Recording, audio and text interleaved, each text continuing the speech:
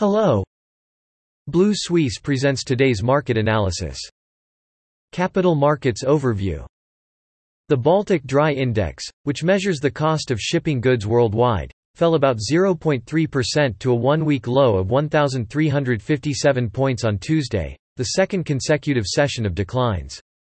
The Cape Size Index, which tracks iron ore and coal cargoes of 150,000 tons, fell about 1.1% to 1,601 points, and the Panamax Index, which tracks about 60,000 to 70,000 tons of cargoes of coal and grain, fell for the third consecutive day, falling about 0.6% to a low in more than a week at 1,633 points.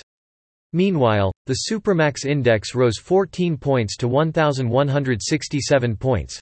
European shares jumped more than 1% on Tuesday afternoon, with Germany's DAX 40 up 1.5% to 14,520, as investors digested the latest US CPI report and awaited key rate decisions from major central banks later in the week.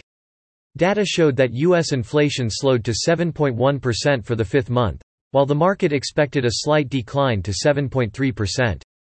In Europe, data from Germany showed that investor sentiment in Europe's largest economy hit a 10-month high in December, while the country's inflation rate was confirmed at 10% in November. Elsewhere, the UK unemployment rate rose to 3.7% in the third quarter. Meanwhile, central banks in the US, the Eurozone, the UK, and Switzerland are expected to raise borrowing costs later this week.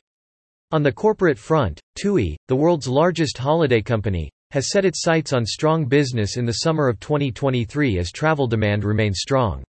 London shares pared losses on Tuesday, with the benchmark FTSE 100 rising above 7,500, boosted by gains in property stocks. U.S. inflation data came in weaker than expected, stoking expectations that the Federal Reserve may be able to slow the pace of rate hikes. Money markets are now pricing more than an 80% chance of a modest 50 basis point hike in December. That's all for today. You can read more on our website at bluesuisse.com.